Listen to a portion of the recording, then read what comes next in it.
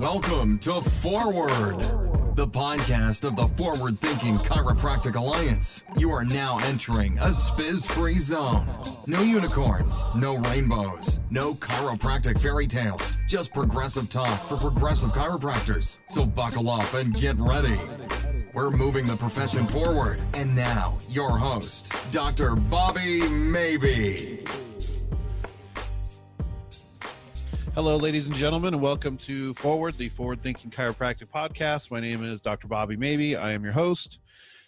Before we get started with our guests today, I want to talk to you about the Forward Thinking Chiropractic Alliance. We've got a bunch of things going on coming up in the near future. We have the Forward event, which is in Kansas City at Cleveland Chiropractic College, June 1st through the 3rd. You can look that up and read all about that at forwardthinkingchiro.com. There are way too many speakers to even mention, way too many topics.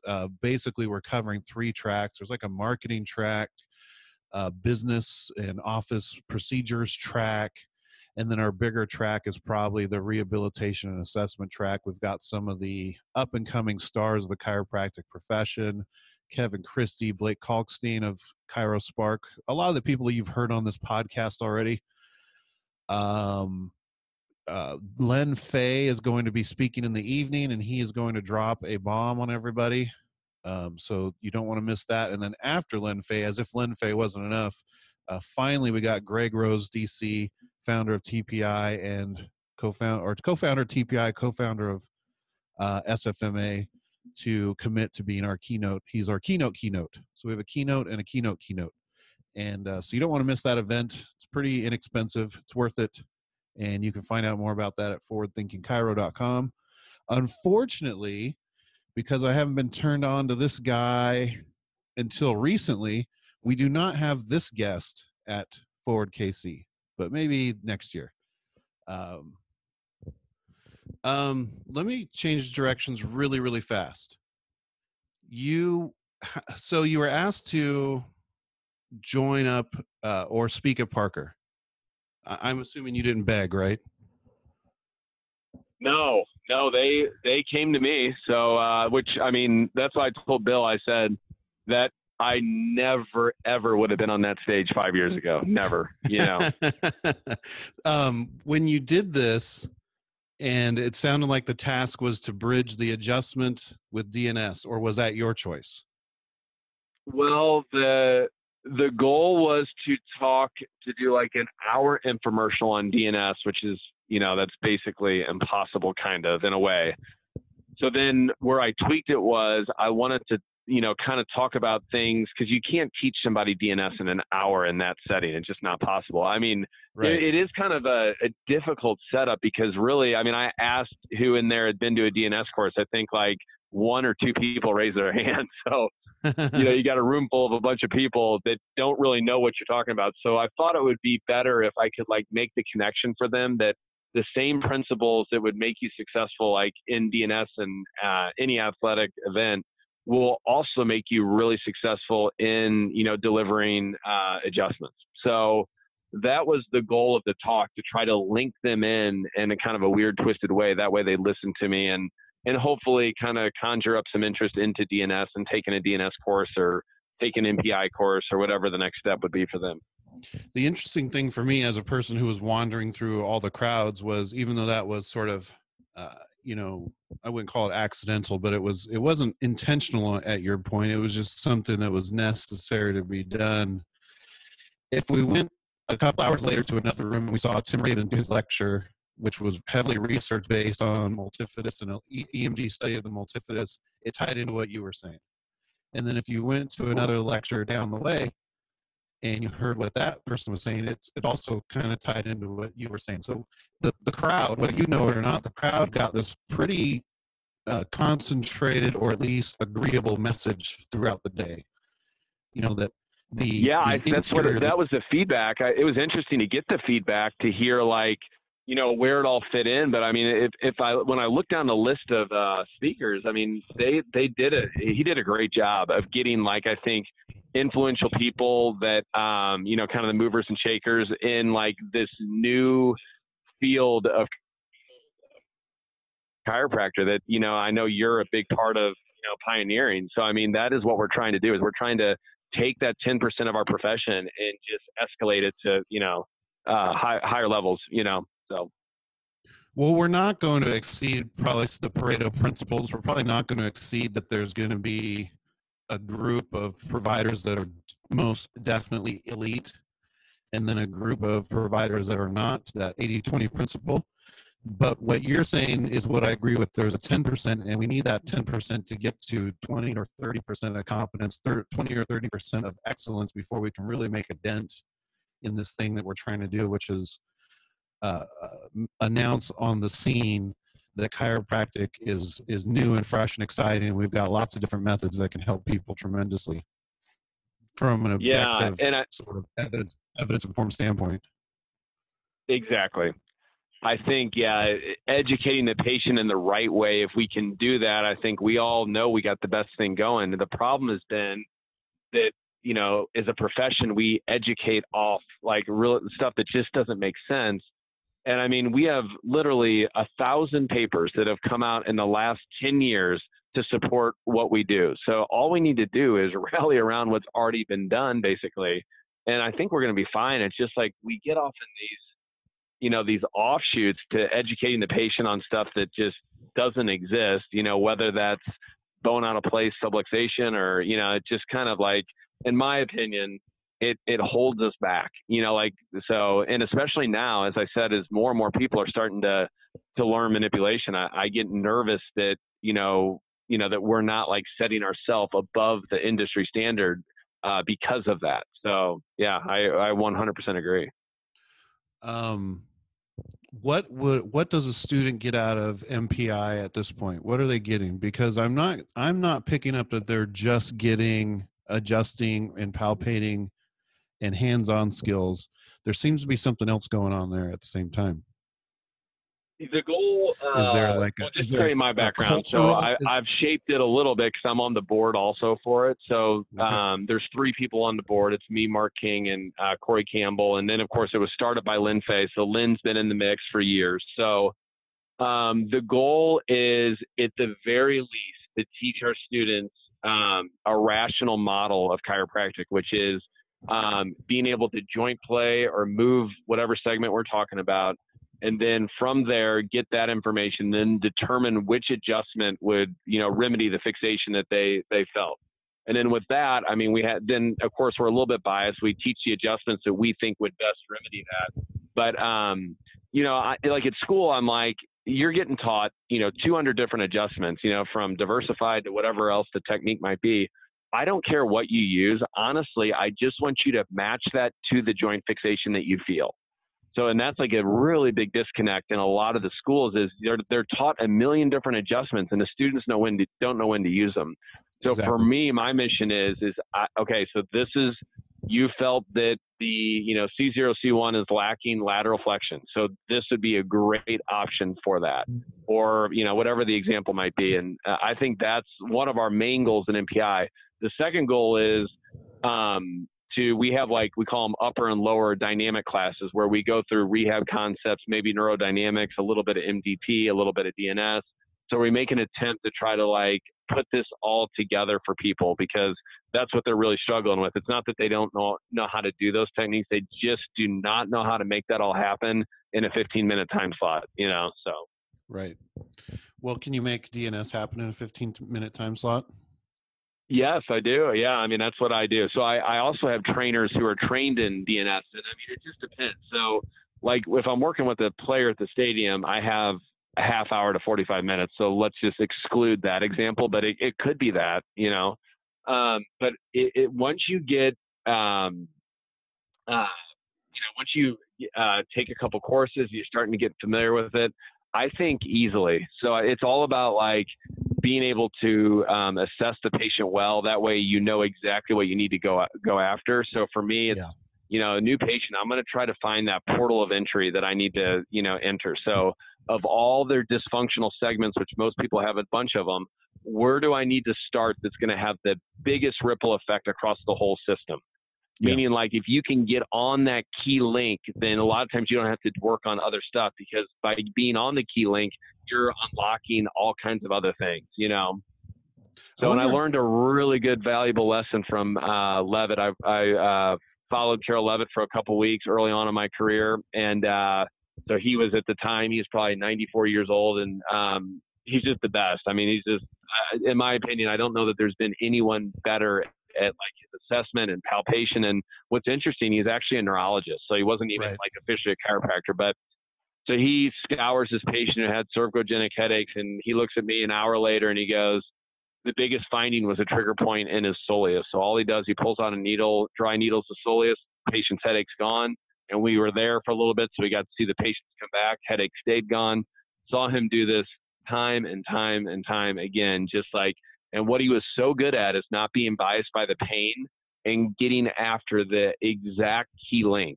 And that's like the true master in the world of what we do. They're not biased by pain. Like they're not in the orthopedic model where your shoulder hurts, so, you know, we got to do something with the shoulder. It's about really finding out what's wrong with the whole kinetic chain, plugging in your intervention, and, you know, and that's where it gets so fun, because every case is essentially a puzzle. So like, until you adjust someone's mid-tarsal joint and see how it can change internal rotation, like then you're just left to kind of, punch widgets. But then you start to understand all these different connections. It's literally so much fun, because it's like a puzzle all day long that you're trying to solve. So I've noticed, talking with a lot of these people we would consider masters, or I put them in my legends category, like Len Fay, and I've interviewed Stu McGill once, but I'm about to interview him in a couple minutes, actually. And others that we would consider masters, is they check a lot of their biases at the door, and they are just truly investigative in their approach, without having to. They're not playing their system. They're working people through whatever system they have, but they left the biases at the door just to see what shows up. And that's a great way to approach things. Yeah, you just got to be, you're like a detective, you're like a curious little detective. But yeah, to that point too, I can always tell someone who's not in private practice, because it's really easy to get cocky, you know, like, especially like from a stage, people who do public speaking. Right. So, you know, if you're in private practice, I mean, you're getting brow whipped every single day. It's not possible to be cocky if you're in private practice, you know, I mean, just because you get humbled daily, you know. So whenever I feel like that cockiness, or, you know, out of a presenter or speaker, I'm always in the back of my mind, like, no way they're in private practice, you know. Yep, because you just can't. I mean, you think you got to figure it out today, show up tomorrow morning, and you'll get teeth kicked in tomorrow morning, you know. Well, that's what the students have to look out for, is the people who are selling them that. Do my XYZ program and you will have mastered it all. You'll come out with the same certainty that I do. No, you won't. No, you won't. Not if you're doing it right. If you're doing it right, you're going to go through it and go, wait, what? And then you might take away a 10% or something, a couple pieces there. Yeah, there was a speaker. Ooh, that's right. Yeah. And he was talking about extremities, and he was like, this works every time. And all I could think about was Anchorman with the Sex Panther cologne. No, it doesn't. 60% of the time, it might work every time, but it doesn't work every time. And you just smack him on the back of the shoulder blade and be like, see, there, it works every time. Like, no, I want to see that person in an hour and see how they're feeling and how they're doing. Well, there's so many variables in what we do. Like, and if your watch is broken, you open up the watch and you fix the cog that's not working, and your watch works. With human beings, every host is different, you know, and I mean, everything plays a part in how you would, relay your pain to the chiro. So, I mean, if you're an alcoholic, or if you're depressed, or you have 3 autoimmune diseases, all of this, has an effect on how you're going to come in and, say how you're feeling that day. So that's why I tell my students, I'm like, really the last thing you should do when you walk into a treatment room and ask them how they're doing that day, because you're not getting a real fair representation of what's going on from a functional standpoint. Now, it's going to come out at some point during that treatment plan, but it's also kind of an epiphany moment for the clinicians where when the patient realizes that that's not the only thing you're changing, then they kind of leave you alone a little bit, so I think a lot of people use that as a rapport, like an icebreaker. Hello, Mrs. Jones. How you doing today? It's good to see you. that's nice. Yeah. But now you can't get that back, you know?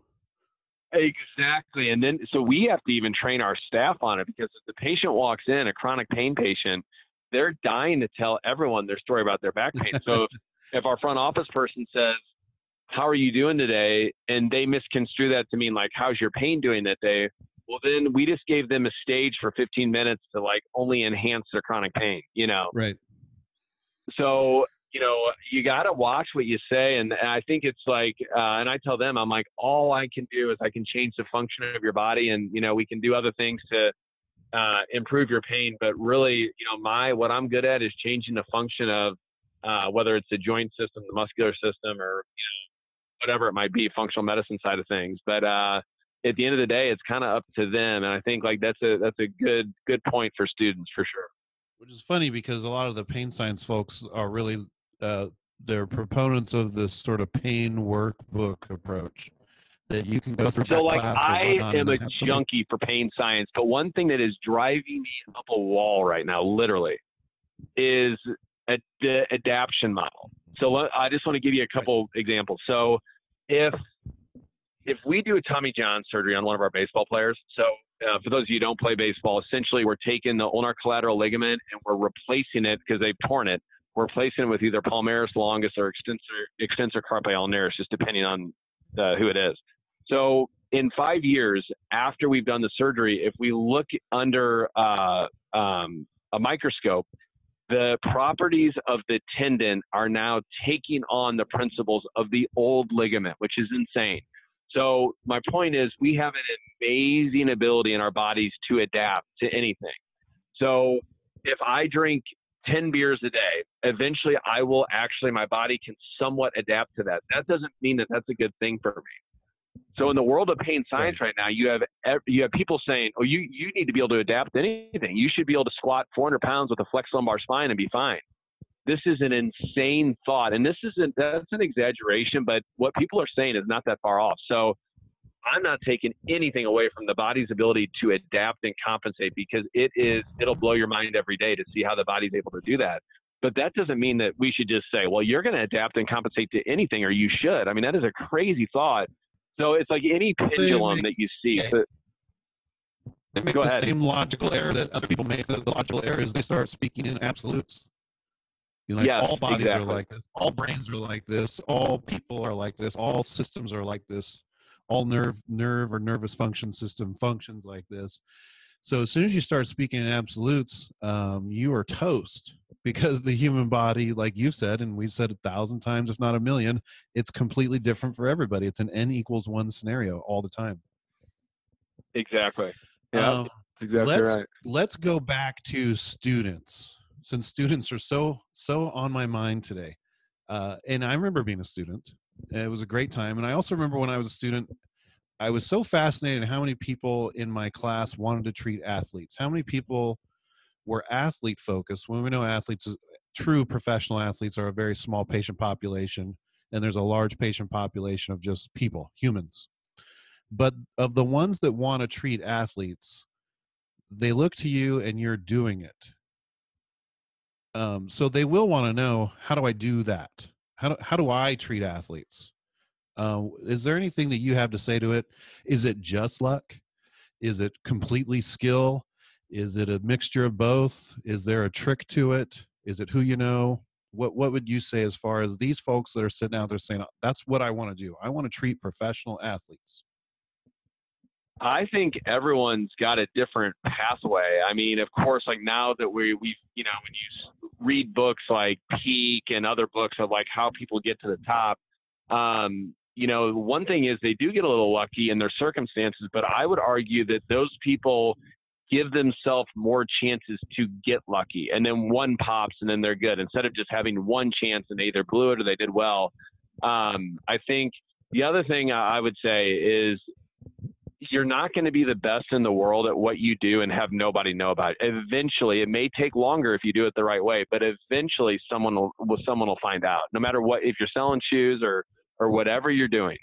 So I think the advice that I give people if they ask me that question is, just start by being the best in your town.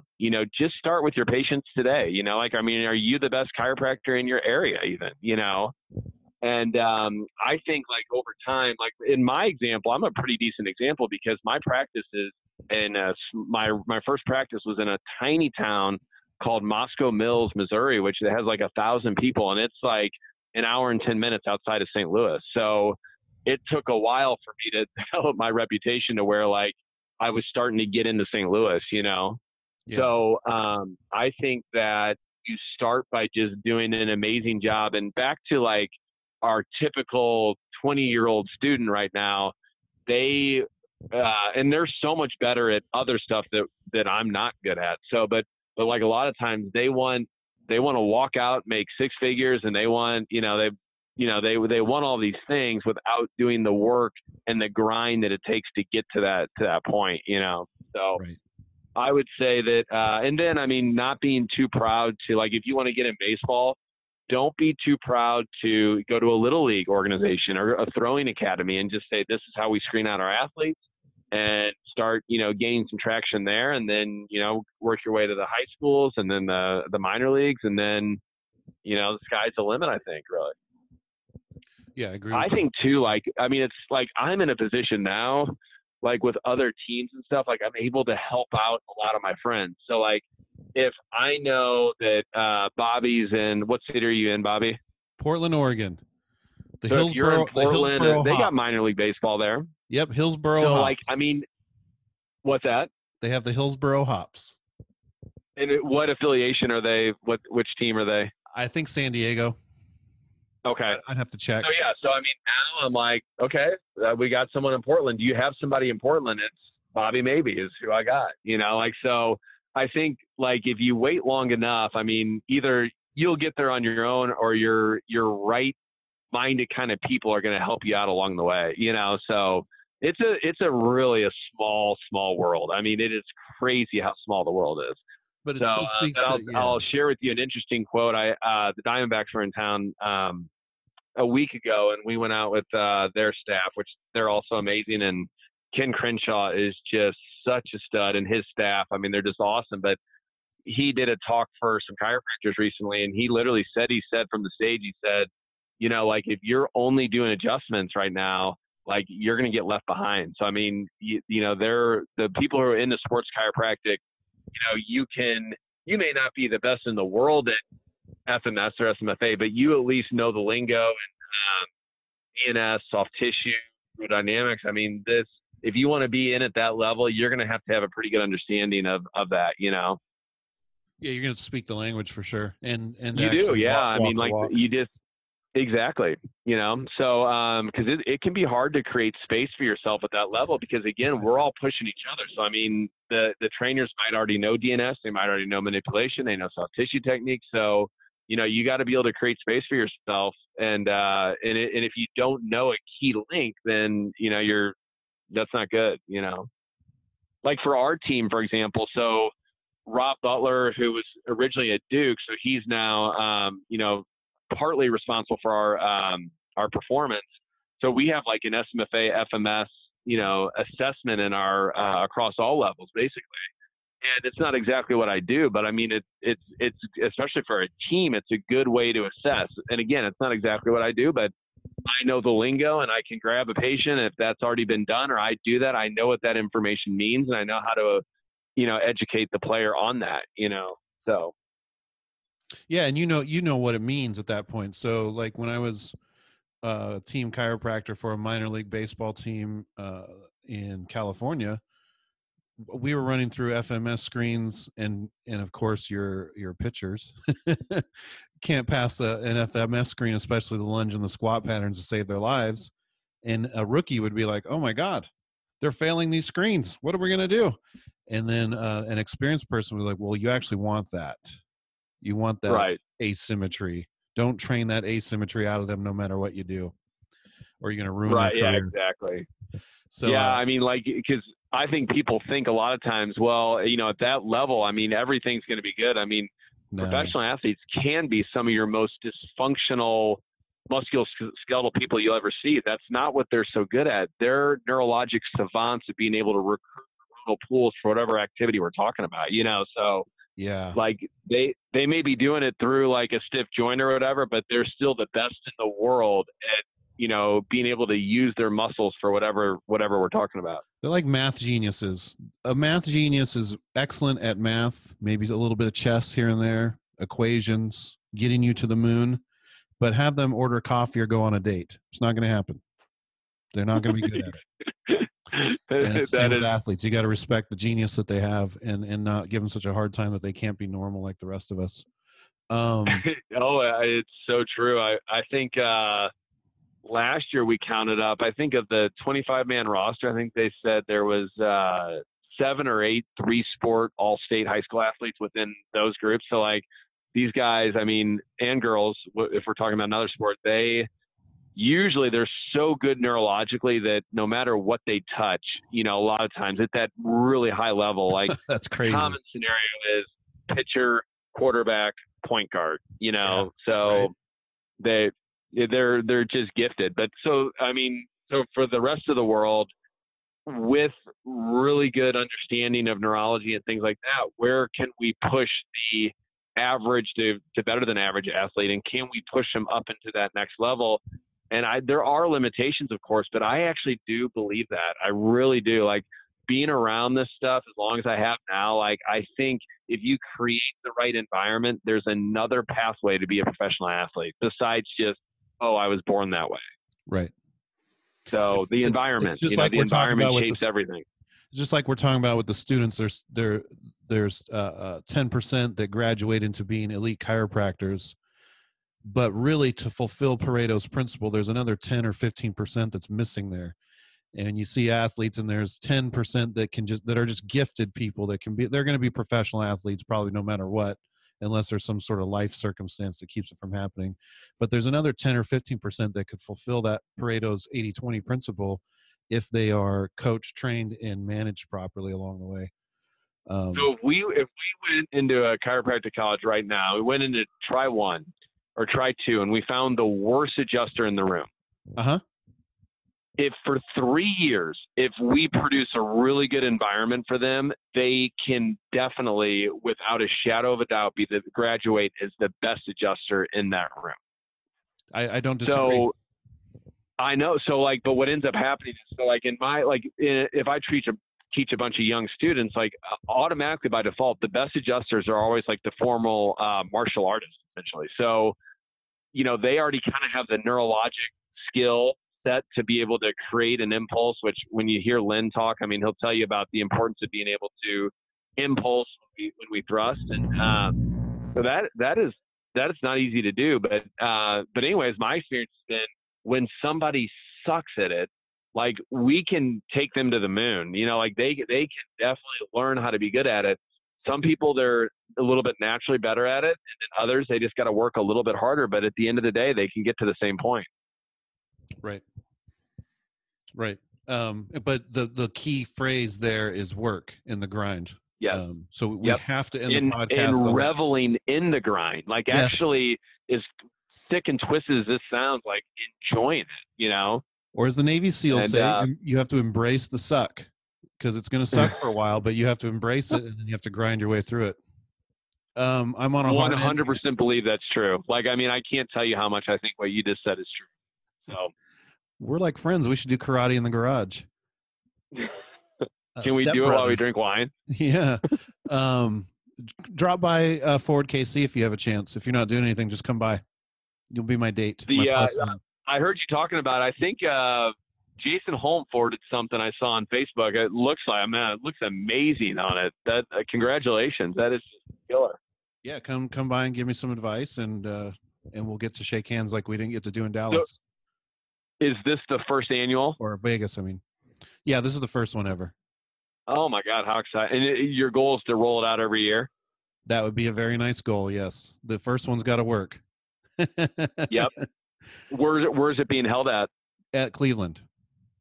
Yeah, they've been really good to MPI too, as far as like we do, we don't have to rent a hotel. We can do our seminars at there. And Carl Cleveland III, he's been really good about, being open to everything really. He's really a joy to work with.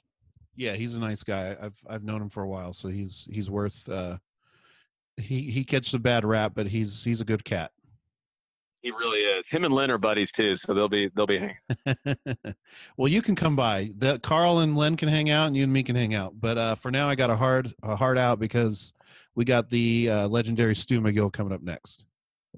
Perfect. If anybody wants to go, and I'm not pushing it, but anybody wants to go to Amsterdam, me, Stu, Andre Vleming, and Pavel Kolaj will have our functional medicine expert there is doing a big movement symposium in Amsterdam, which is an amazing city. So I think I've heard about that one. I'll have to check it out.